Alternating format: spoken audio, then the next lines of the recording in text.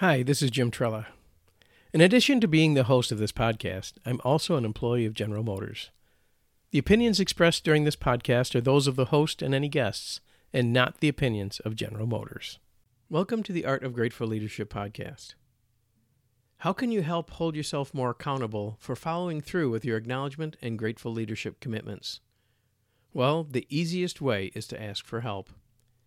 Ask someone that you can count on to let you know when you are doing things right, and when you might miss something. Someone you can trust to point you in the right direction. In many of the Grateful Leadership and Power of Acknowledgement sessions, we work with participants to try and keep the momentum going. The best way we've found is to do that by the use of partners. You can call them accountability partners or peer partners. In one place, their process is set up so each participant had to meet with their peer partner 3 times in a year. Once after a month, another after 3 months, and the last after 6 months. They were so committed that they required the participants to set up the first of the 3 meetings before they left the session. Now that is commitment. Another type of partnership is between 2 people committed to the cause through passion. For example, Judith W Umlas and I spend a lot of time discussing not only the podcast, but other grateful leadership topics too. Many times, these discussions turn into the topic for a future podcast. For example, this podcast came out of just such a conversation.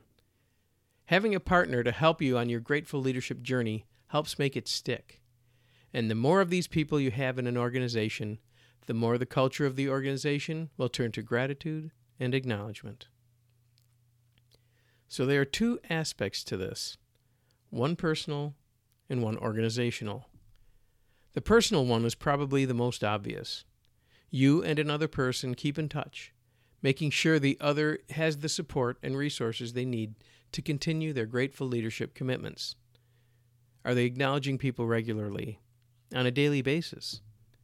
If the person is struggling, then their partner can offer suggestions and provide a new perspective or idea. The goal is to develop the acknowledgement habit so it becomes more natural, so you don't even have to think about it. On the other hand, we want to look at the culture of an organization to influence it in a positive way, growing the gratitude and acknowledgement mindset for the entire organization. This can happen in a number of ways. The best way to bring grateful leadership and the power of acknowledgement into the culture of an organization is to have the company executives embrace these concepts and live them. I don't mean give them lip service, but really living them throughout all of their life. To make an even bigger effect, the executives should build grateful leadership and the power of acknowledgement into the workings of the business. John Mackey, CEO of Whole Foods, gave the commencement address to Bentley College students. Here is part of that speech as found in Judith W Umlas' book, Grateful Leadership, Using the Power of Acknowledgement to Engage All Your People and Achieve Superior Results. It can be found on page 29. Mr. Mackey said, "At Whole Foods, we practice appreciations at the end of all of our meetings, including even our board meetings, voluntarily expressing gratitude and thanks to our coworkers for the thoughtful and helpful things they do for us. It would be hard to overestimate how powerful appreciations have been at Whole Foods as a transformational practice for releasing more love throughout the company." End quote. There, not only has executive management embraced grateful leadership and the power of acknowledgement, but they have built it into the way they do business. It's part of their processes, and thus part of their culture. The company believes that gratitude within the organization will reflect out to their customers and others outside the organization. Does this make a difference? Well, when you look at Whole Foods, the bottom line says it all.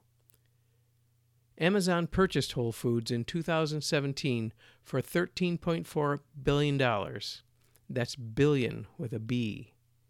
And Amazon kept the same executive team in place, once again reinforcing the fact that the culture at Whole Foods is important to its business, and gratitude and appreciation is a key ingredient to the Whole Foods culture. Before we close out this episode, I would like to relate a story that took place recently. It involves my son, Alex. Alex is 12 years old. When he was 7, he developed a disease that was killing off his bone marrow. The medical course of action to address this required him to go through chemotherapy to kill off his remaining bad bone marrow, and then receive a bone marrow transplant. His older sister Mary was identified as the bone marrow donor, and the date was set. He received his bone marrow transplant in August of 2014. The bone marrow transplant was a huge success. He has had few, if any, complications, and now, over 5 years later, he has been told that he is basically a normal child. The odds that he will have to concern himself with the most devastating of the complications, graft versus host disease, are essentially zero. We are eternally grateful to the team at Children's Hospital of Michigan for his care and continuing concern for his long-term health. But that's not the end of the story. When we go to Children's Hospital of Michigan for his annual checkup, Alex likes to visit the floor where he spent a month in an environmentally controlled room where he was safe from germs, he could heal, and grow his new bone marrow. He enjoys talking to the people that helped him, the doctors, nurses, and staff that made his cure possible. We were told that this was very important to these people because it's rare they get to see a patient in great health.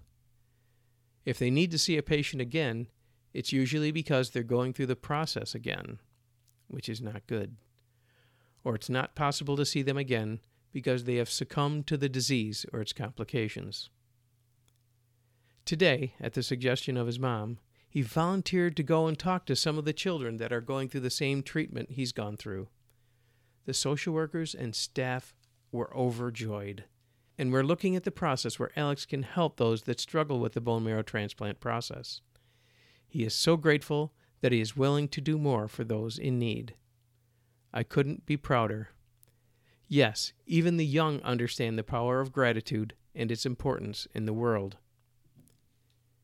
If you are inspired by stories like this, come out to the Center for Grateful Leadership at www.gratefulleadership.com. Members can browse the multitude of stories, articles, and regular contributions from other members, and even contribute themselves. All you have to do is join. The value of the membership is priceless, and right now, membership is free. I look forward to hearing from you. I'm G Trela, and you've been listening to the Art of Grateful Leadership podcast. Remember to acknowledge someone each and every day.